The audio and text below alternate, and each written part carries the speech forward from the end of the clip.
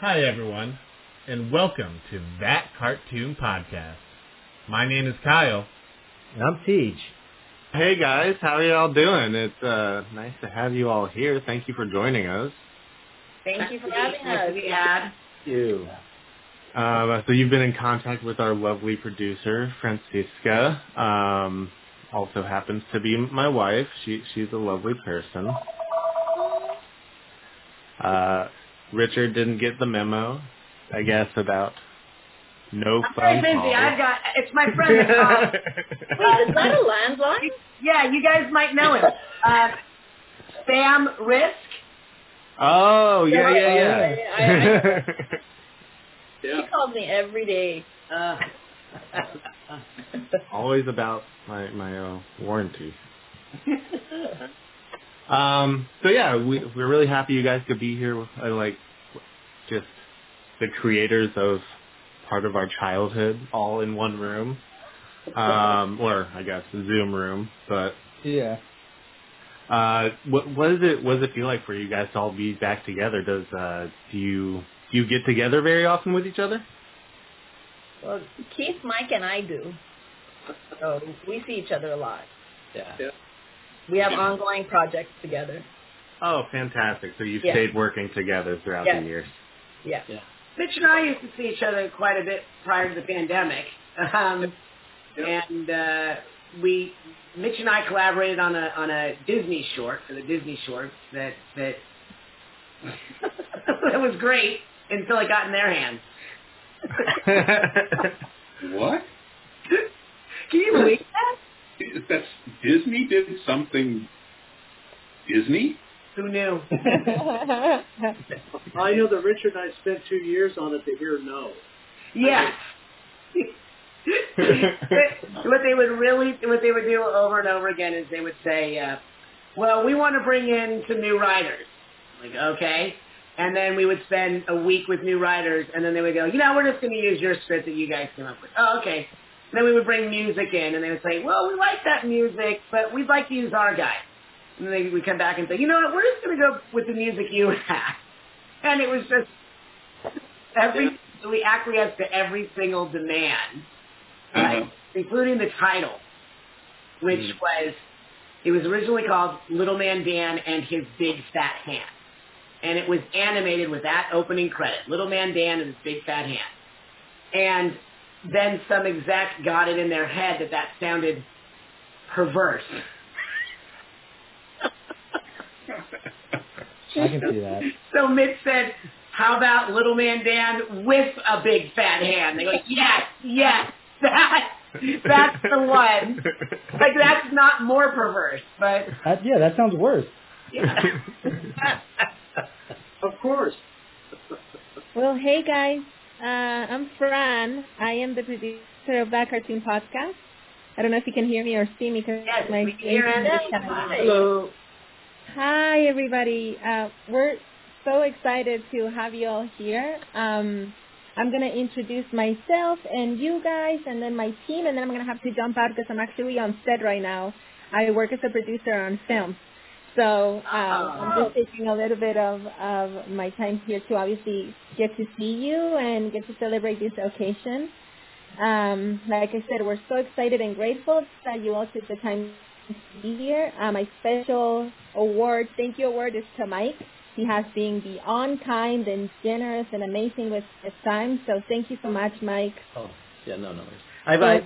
There's a few invites out there, so people might pop in and we'll see what happens. But perfect. Yeah, so as of now, I'm just going to go by the order of the screen. We have RP Krikorian. I know you were the storyboard. Is this storyboard supervisor or no, I wish. I was just the janitor of the storyboard, but clean up. Revision is important role. Very important. Storyboard revision. Yeah. Obviously, we have Keith Kagzorek, the writer. I mean, there's not a lot of introduction needed. We all know who you are. Anyone who's been to a post office has seen my picture up on the walls.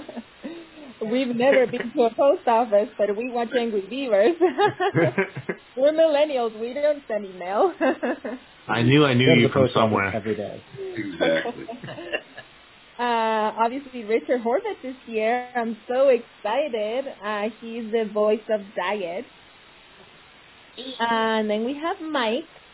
Mike was the character design supervisor. Is that correct? Yeah. Awesome. And then last but not least, we have Mitch Schauer, the amazing creator of our show. I traced everything. I just traced. Some other guy did the work. Thank you for being here. We are so honored. Obviously, this has been an adventure for us after we started actually getting serious with our podcast and seeing how much dragging it has had.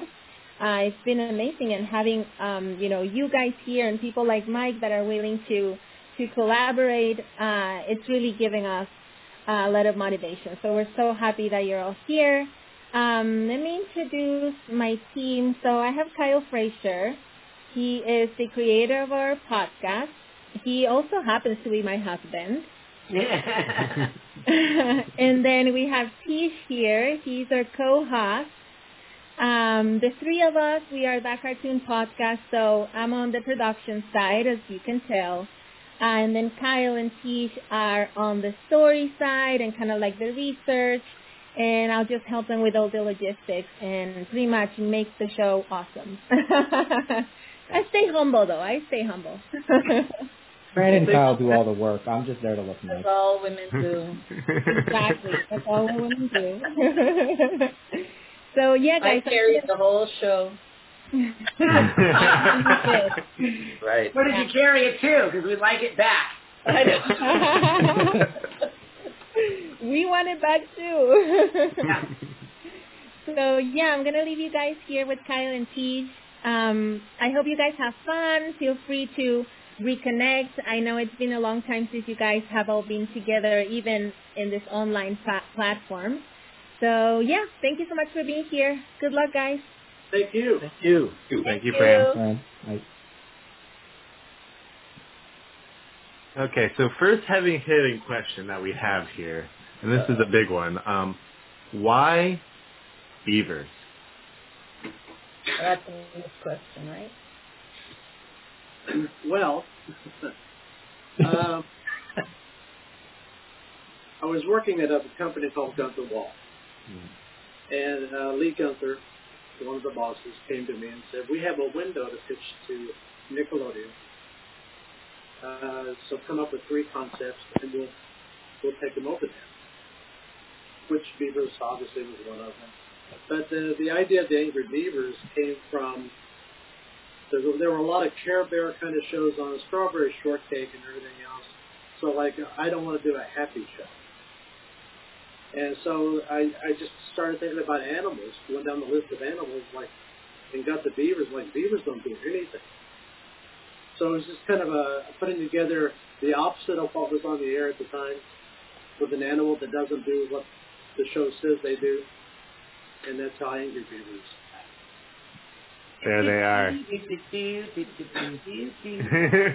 Those are the first drawings, right, Mitch? Pretty close. The first drawing, we did a pilot called Snowbell. Oh, that's right. And I think the 2 beavers, Norbert didn't have the long hair, as I recall. Do you remember, Richard? I don't think he did. I think you're right. I think that's, show it again, Keith. The hair got longer on Norbert. Oh, yeah. I think that's a later one, isn't it, Mitch? Yeah, that's later. A little bit later. And then Mary Harrington is actually the one that came up with the idea of making them brothers, which was a great idea because then they were stuck with each other. You know, if they're just best friends, they could break up and go their separate ways. So making them brothers, they had to live with. So that was a good idea. Yeah, and that's a whole relationship you get to explore, I feel like, too. Well, I think that Mitch told me a story one time that Mary said to him, which was very astute, was that she came to him and said, it's great that they're doing all these crazy things like hurtling towards the sun and for splunking and all that, but what is it that brings us back week after week. And I think it was Mitch that said they're brothers. That's what brings them back, right, Mitch? That's what brings us back to the story, is that, and to this day, I'll be at conventions, and without a doubt, people that come and get, Angry Beaver signatures are always like, oh my God, that was my sister and me, or that was my brother and me. I was Norbert, or I was Daggett, and my dad loved the show. And I think that's what we set out to do, and I think Mitch did a good job of accomplishing that. Now, the show was never made for kids. It was made for family. And it comes from growing up where my grandfather would come up and visit me on Saturday mornings and sit there on the fireplace hearth and watch cartoons with me and just laugh at Bugs Bunny and laugh at that. And it just resonated with me that cartoons should be for family. They can be for just kids, preschool and things, but there's nothing better than a family enjoying the show together. Mm-hmm. Yeah. Different definition to family friendly. Yeah, and I think that's something that's sort of lacking now. Well, another thing with the relationship between Norb and Dag was, for the writers, it gave us just all of these stories that we could mine from our own past. I remember there was a story, I think it was Long, Tall, Daggy, where Daggett is finally taller than Norbert, and that came from one of the writers, Vic Wilson's relationship. He was his older brother, and suddenly one day in the teens, his younger brothers became taller than him. And I think it traumatized Vic a little. But he was willing to share that. No, but it's just, you can find those kind of stories, and that we mined that for a lot of what we were doing, is just that you could go into your past and, think about things that happened with your siblings, and then, put a Beaver's twist on it. And based on Keith and the writer's scripts, then you have Richard and Nick, who developed a relationship in the booth that was very brotherly-like, and they would tease each other and give each other a hard time. And they hated each other, which was great. Right. Like the Sunshine Boys. Like the Sunshine Boys.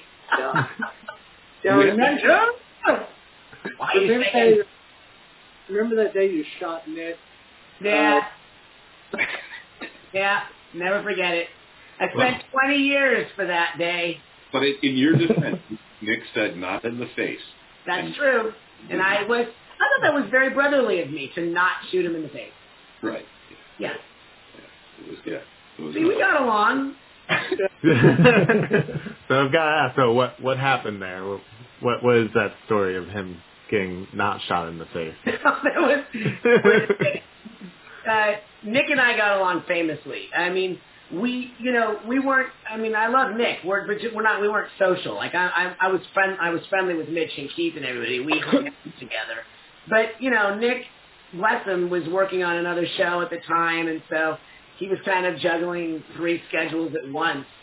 And for a while, I got really irritated because we would have a session scheduled, and Nick would have some other job come up, and so we had to keep canceling the sessions.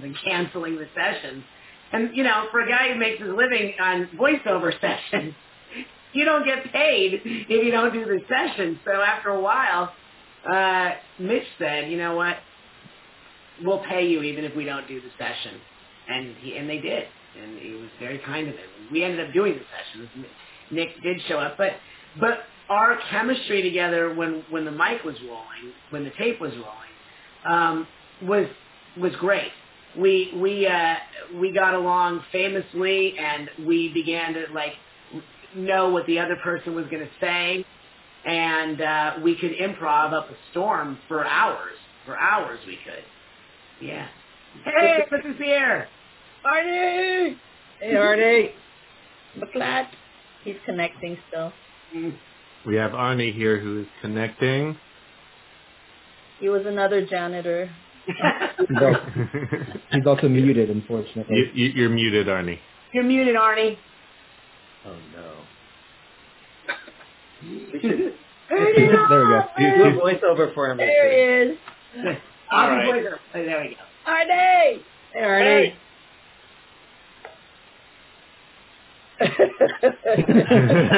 Reboot. Arnie's a grandpa now, you guys. Soon to be. Yeah. Wow. Oh, yeah. Yeah. Congratulations. Any minute now. Wow. Any minute now. He's in the hospital. Literally. Yeah. And he just turned 35. Jeez. 35. Thank you. Arnie had empathetic water breaking just now. It is. All right, I gotta go. How's everybody? Good. Good. Good. All right, awesome. Good. Nice to meet you, Arnie. Thank you for joining us. Well, thank you. Thank you for hosting. Of course. My name's Kyle, along with my co-host here, Tej. Yeah, we really appreciate you being here. Well, thank you. Mitch, I have another art quiz.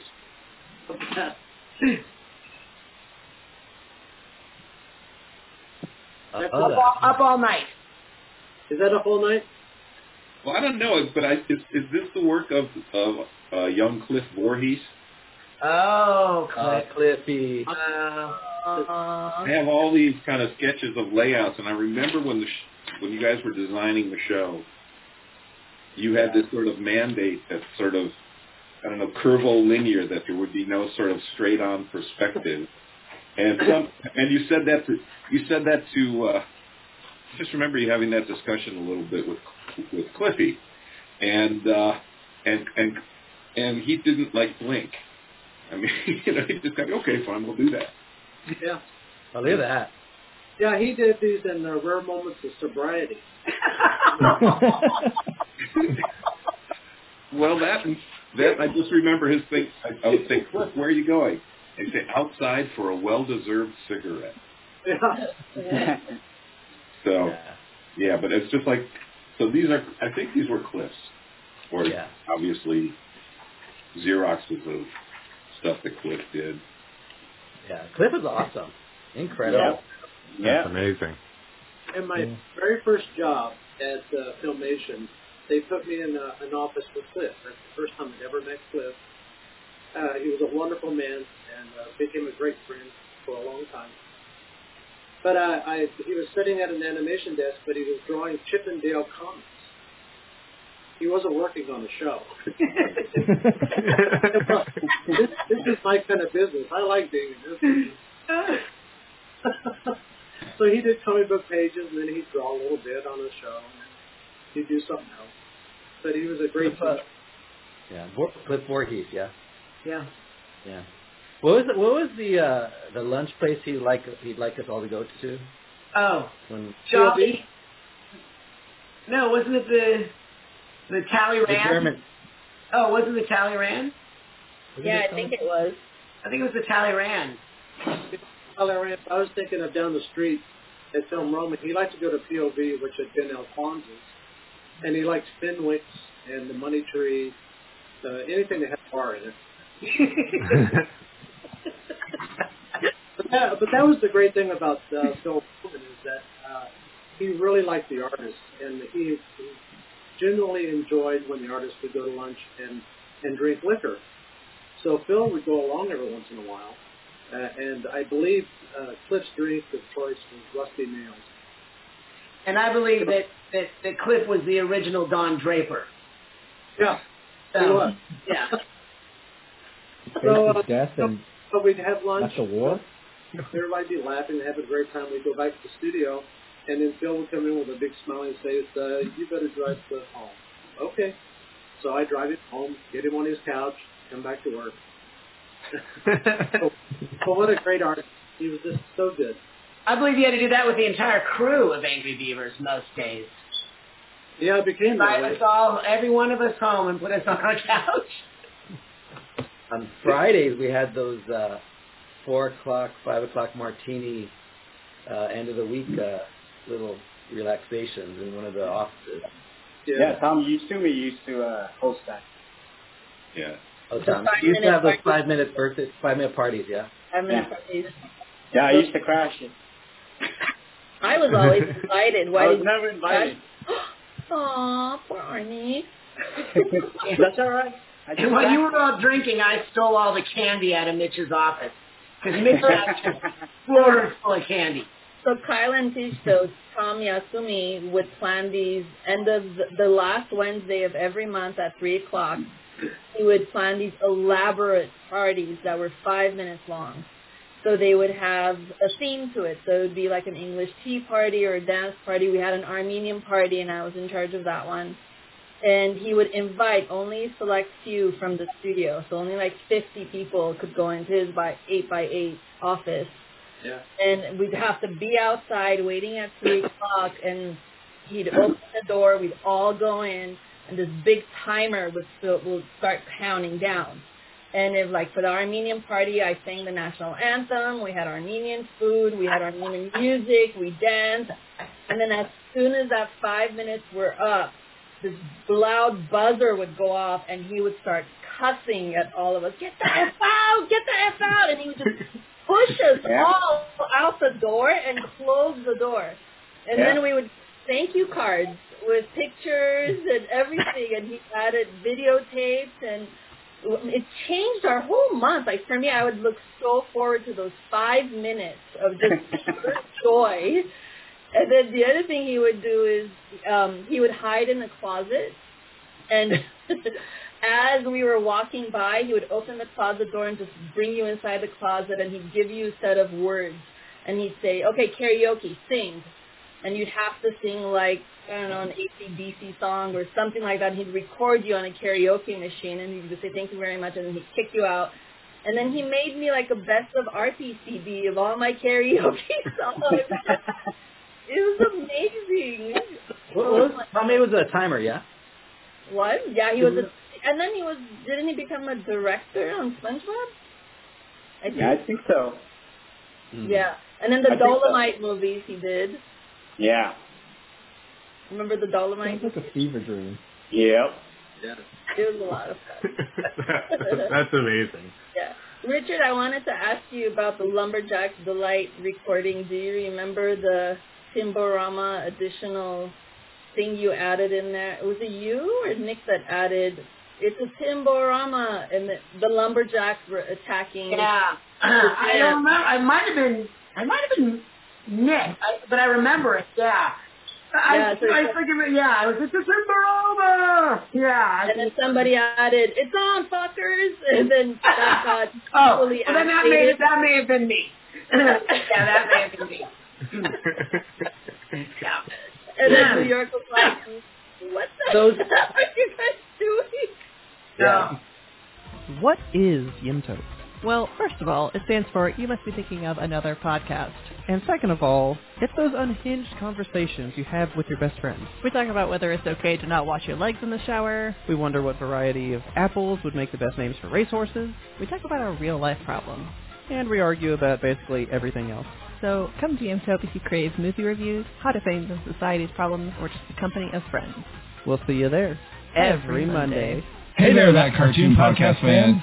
It's Andrew and Brandon from Namely 90's. If you're enjoying how Season 2 of That Cartoon Podcast is diving back into the 90s kid era of cartoons and are yearning for a little more nostalgia from the 90s, you should join us for Season 2 of Namely 90's starting in January. We are a nostalgia-based humor podcast hosted by two childhood best friends, and after 2.5 years of diving through every month in the 90s, we're starting an exciting all-new format with 2 new episode styles. One will be a variety show with discussion, debates, and games and more covering a variety of 90s topics, while the other will be a focused deep dive on a specific subject for an episode. We're switching out the formats every week, so come and experience the all-new Namely 90's on your platform of choice at namely90s.com/listen. Now back to Kyle and Tej. We have a lot of those. We have a whole nother show we were doing that if that ever got animated, it would be big. It would be big. The audio recordings are awesome. We'd get the cassettes after each record, after it was edited, yeah. And that based on that, we'd either draw characters or storyboards or whatnot. You know, we'd meet with Mitch first, and then he'd talk to us about what he was looking for, and then we'd go back and listen to all these tapes. And yeah, if you were lucky, you got one of those Yeah, those ones that could be career-ending. One of those career-ending audios. Right.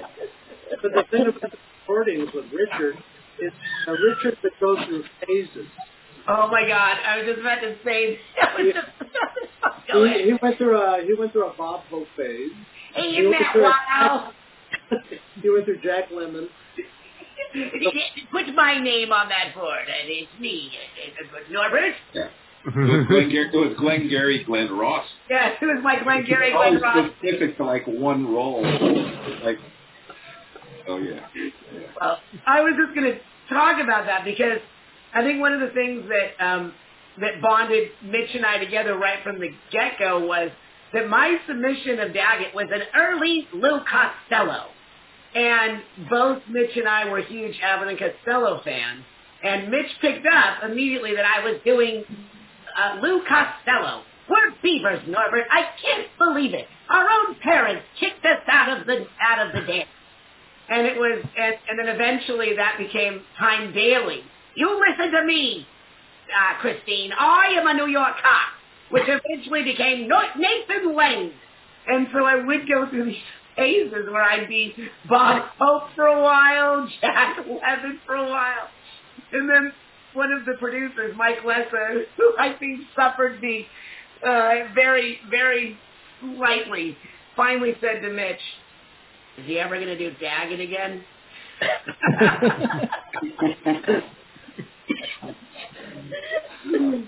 But you know, the great thing about the voice actors, especially Richard and Nick, is they were so in tune that they would go off. You would have the script in front of you, and of course he's sitting there with me. We're listening to them record, and they might go off on a tangent, but they always came right back.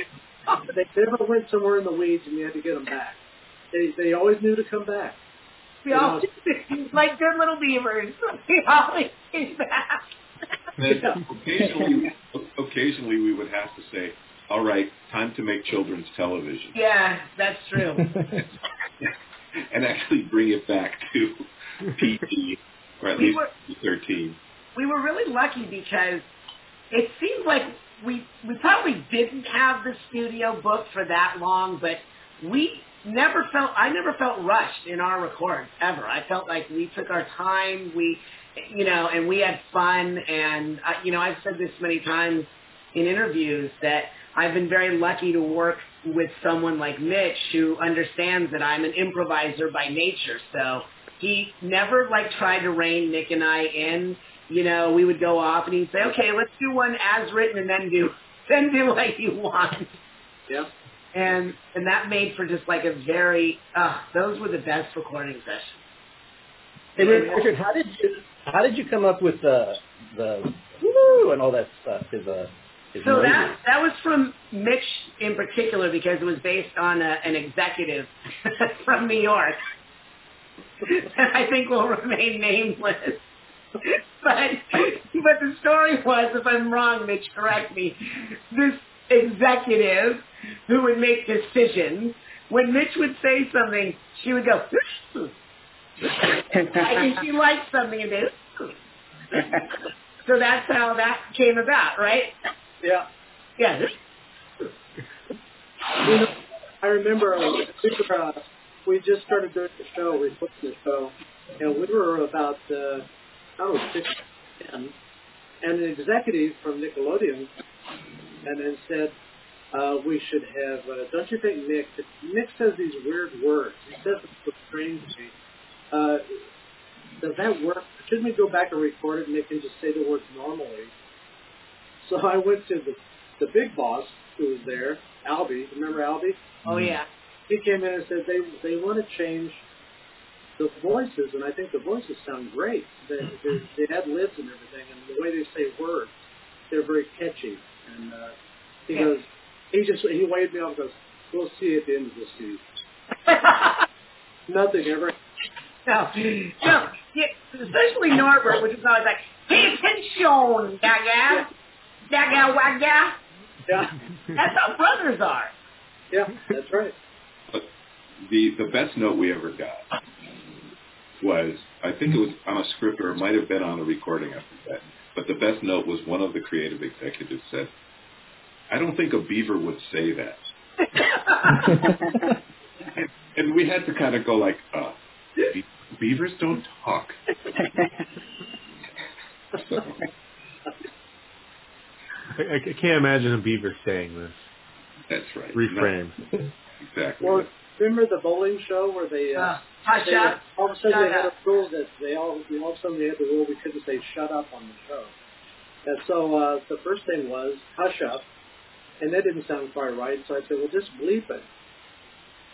So they bleeped it, and that's where all the rumors started of what he was really saying. He wasn't swearing at all. We just bleeped, you know. And the thing that was so hypocritical about that was that Angelica on the Rugrats was saying, "Shut up, you little babies," all the time. But no, because of Keith, we got in trouble. Didn't you call them stupid afterwards anyway, even with the censored version? We said stupid in the same episode. We said stupid, but you couldn't say shut up. Well, now, where did spoot come from? Booty.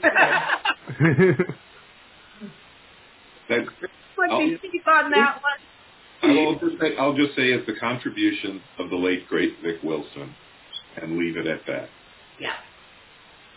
Because to go any further would ruin it. It's a mystery, but it was a term that Vic brought to it, who, by the way, also was the voice of Bing. Yeah. Who was a really fun character, and he brought a lot to it because he was a groundling, and he came to us by way of that kind of improv comedy, and so he was good in the studio too when you put him in on a voice or something like that. But also, he wrote some pretty funny stuff.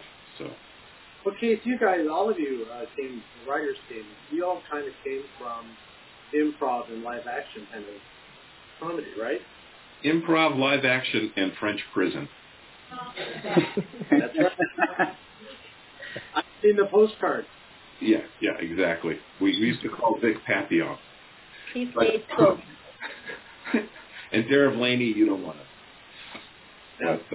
But we all kind of came in, from other worlds than animation. So, my only previous animation experience was I wrote a Beavis and Butthead episode that MTV refused to animate, and they said How no. about one? Submit it against the new one. But that was it. So it was mostly, and like I said, Vic was an improv, performer. Darrell Blaney did a lot of print stuff, right? Didn't he write for Spy Magazine at one point? I think in New York. And he had a band there called Ook Till You Puke, which was like a punk ukulele band. And John and Glenn, I like John and Glenn scripts too. Oh, John and Glenn, yeah. Well, they were like film school guys, really. And Vic brought them in because he had worked on some of their comedy shorts. And, we had a lot of good people, too, freelancers and stuff coming in for the scripts and things like that. So we got lucky that way. And then just in case anyone has the money out there, if you guys who have this podcast get fabulously rich and want to fund it, this is the layout for the screenplay of the big, long Beaver feature thing. Oh, yeah. What is that? That wasn't the rock opera, though, was it? No, that rock opera. Mitch, you wrote that rock opera, right? Yeah. Mitch wrote a lot of great stories. Also, Mitch wrote a lot of them. Yeah. No, we didn't do a rock opera. We did a scratch track for it because we did versions of Jethro Tull and the one the one that I really regret that we never got to was Rats the Musical. That was probably one of my favorite episodes we ever. Rats are the place. It's in my nose. It's in my leg. It's brilliant. I still have the CD. I would love that. Send that to me. Yeah. Well, just email me where to do. So the premise of it Just was... say your full address on yes, record online. right now. And this will be later. The premise of that one was that Daggett goes to a musical, and he comes home from the musical, and he's obsessed with this musical, and Norbert doesn't want to hear about it, but Dag proceeds to act out every single part and sing every single song from the musical. It was called Rats, and it was like Rent, only rats, and the point was that it was about the little flea that hitches a ride on a rat that they make friends, and they end up spreading the bubonic plague. It was just, I love I love the music in that, and that was a great one. That was yours, Keith, wasn't it? Yeah. Yeah. But and by way of talking about the music, I mean, Charlie Brissett brought so much to the show. Oh man. Don't talk to me about Charlie Brissett. He's making more money on that show than we all are. Is he responsible for all the music of the show entirely? Well, he was our composer, and he and I would get together just every week and talk about the shows. And I was just very much into retro style music at the time. Like the main title sounds like Herb Alpert and Dealing with Rats. But as we would talk about the show, I'd say, this should sound like Burt Camper. This should sound like Henry Mancini. And he would go out and buy these CDs. And he goes, Mitch, ever since I've worked with you on the show, I've bought 250 CDs of music samples like Andy Williams and everything else. And he would do a riff on those songs for the show, and he did a beautiful job. Well, what was that episode that you wrote with the River Rat Pirates that we riffed on the Rat Pack? Oh, the Pack Rat? Yeah, Toby Huss came in and did Sinatra, and who was the guy who did Dean Martin? Yeah, I remember. Great. They were. I've never seen that one. I don't know why. I keep hearing about that one. They kept saying that Abdullah Oblongata. And Sammy Davis, who did Sammy Davis voice? Oh, God. I don't remember any. It's been a while. If only there was some sort of a machine that we could use to find answers to these questions. No, we'll never know. Never know. Never know. It's a mystery. So we've read a lot that there was like a lot of tension between obviously the network and the creative team, just mostly the standards and practices division of they kept telling you guys could do something, or they would hedge some of the writing. And we've all heard of we already talked about the shut up incident, and then there's the whole bye Beavers incident that was the last episode.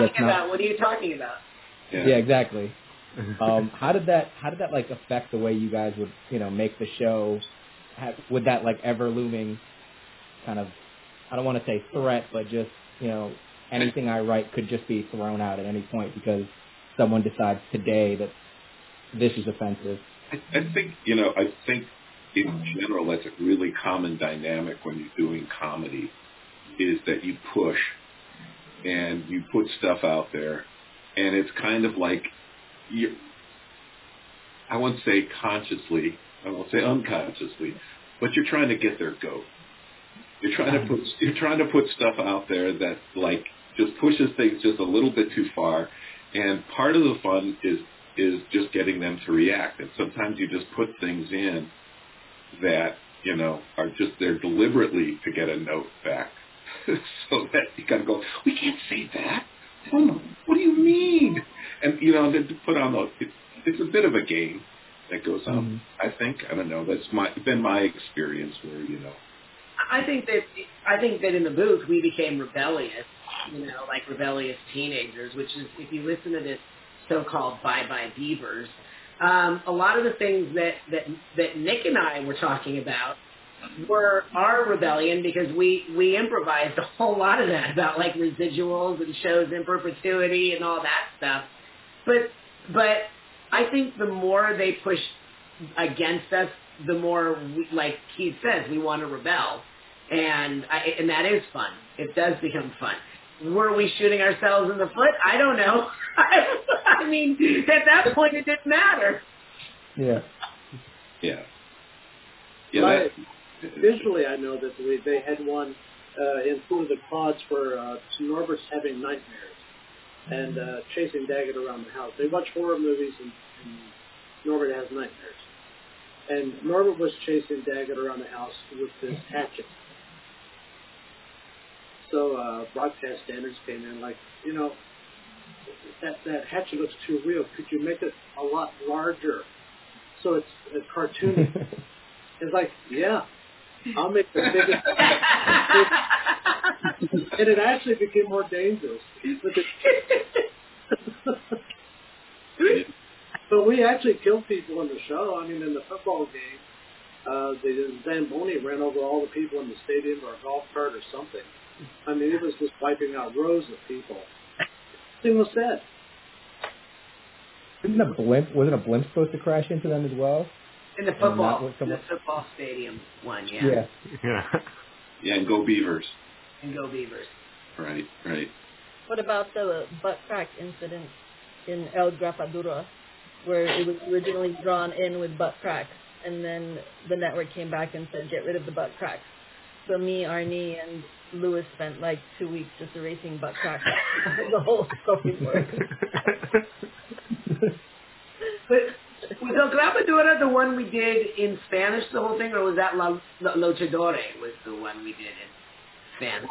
Well, Los Luchadores, El Grapadura was the character, right? The stapler in the Mexican wrestler move. Yeah. Yeah, that's right. In black and white, right? That was all black and white, I thought?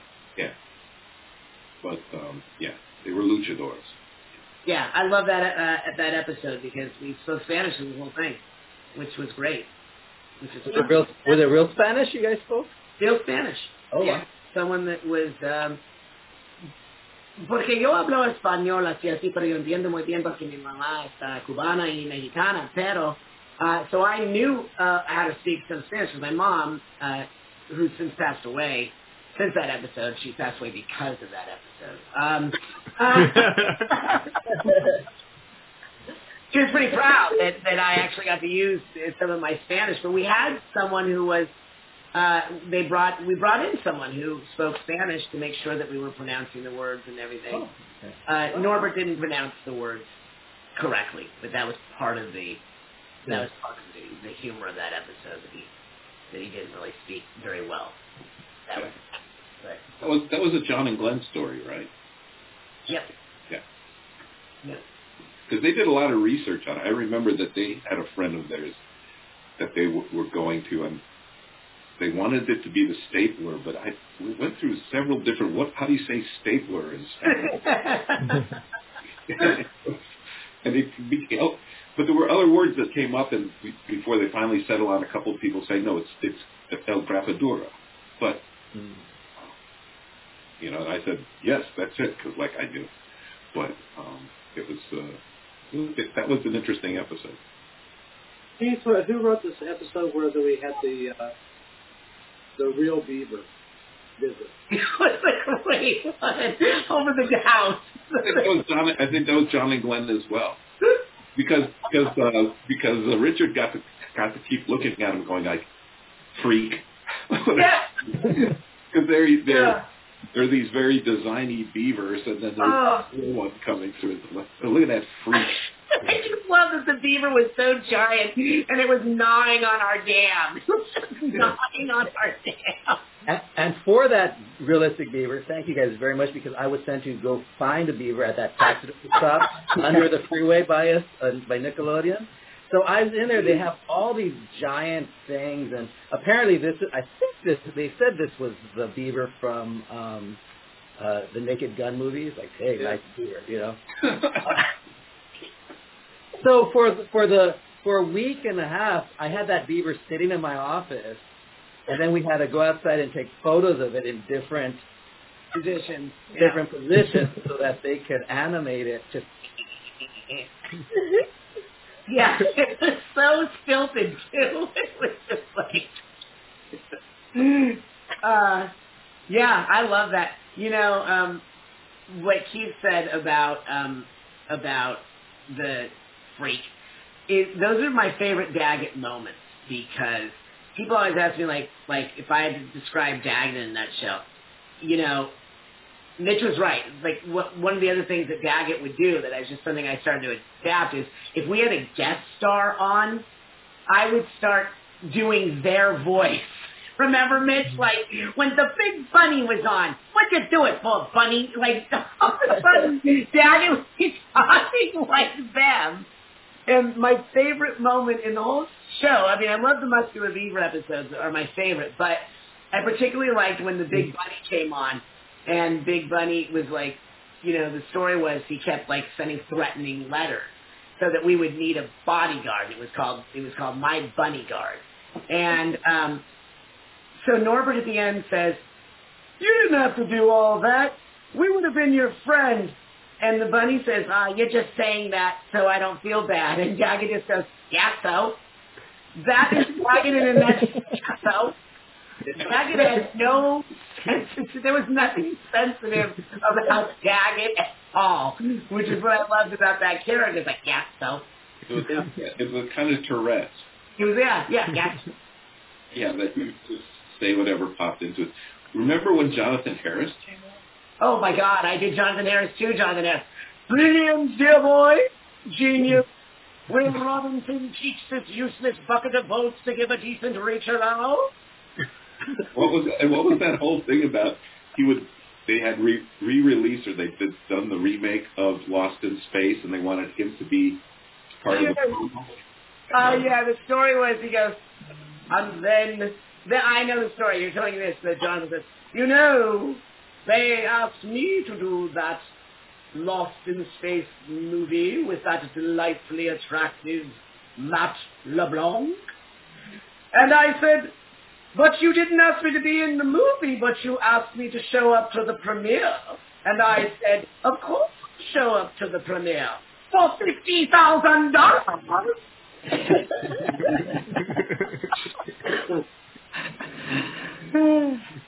Will Robinson, the boy, chose to pleasure me. But you know that we had all those guest stars come in, and they could be serious actors, comedians, and we'd always set up, because Richard and Nick would be in the booth already, we'd set up that when you go in here and work with these guys, they're going to ad-lib. If you flub a line, keep going. Do not correct yourself. And a lot of times those flubs got in the show where you would break up at something that was being said, but we just leave the laughter in there. And it just made it seem more real. And we got lucky with Donna Grillo. Yeah, very much so. Yeah. Because it wasn't just bringing in the celebs, but when we had to cast somebody, didn't she bring Ed Winter in for us? Yes. People like that she would find these voice actors that like perfectly nailed, or Tree Flower, come on. I mean, that was just like, she would find these people that had these great voices. And Cynthia Mann, Cynthia Mann, and it was kind of... She was kind of like the same thing that Charlie Brissett would do, that she would sit down with Mitch and talk about the show, and Mitch would kind of go, "Oh, they're seeing this, and that," and then somehow she'd pull a rabbit out of her hat. Yeah, she was good. Every single time You know, Mitch would always kind of send me into the booth to loosen people up to see if they were going to play. And I remember Michael York came on, and I was like, I would often say I'm a little nervous that they're not going to play. Like I don't know if they're going to play. So I would go in, and the first thing I said to Michael York was, Michael York, any relation to Dick York of Bewitched fame?" And he looked at me and he said, "No, but I understand Dick Sargent is a distant cousin." And I went, "Okay, he's going to play. He's going to play."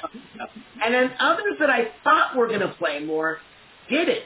As much as I loved Eric Idle, and I was such a fan of Python, a lot of them just wanted to get in, get out, do their job, and move on, you know. And some of them, but the ones that were fun, like Sheena Easton. I want you did a great thing with Sheena Easton. She came in. She was a great sport. She was a lot of fun.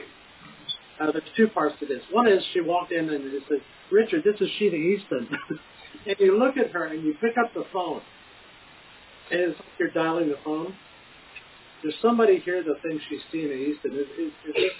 She doesn't look like Sheena Easton. And he did the whole routine like he didn't know who she was, which actually broke the ice, because then she realized she was among people she could play with. The other part of that was they were recording in the booth, and she was sitting next to me on the couch, and she was wearing sandals. And she looked down and she goes, "I forgot to shave my big toe this morning." What do you say? You know? You can't That's the one. Yeah, I mean, okay.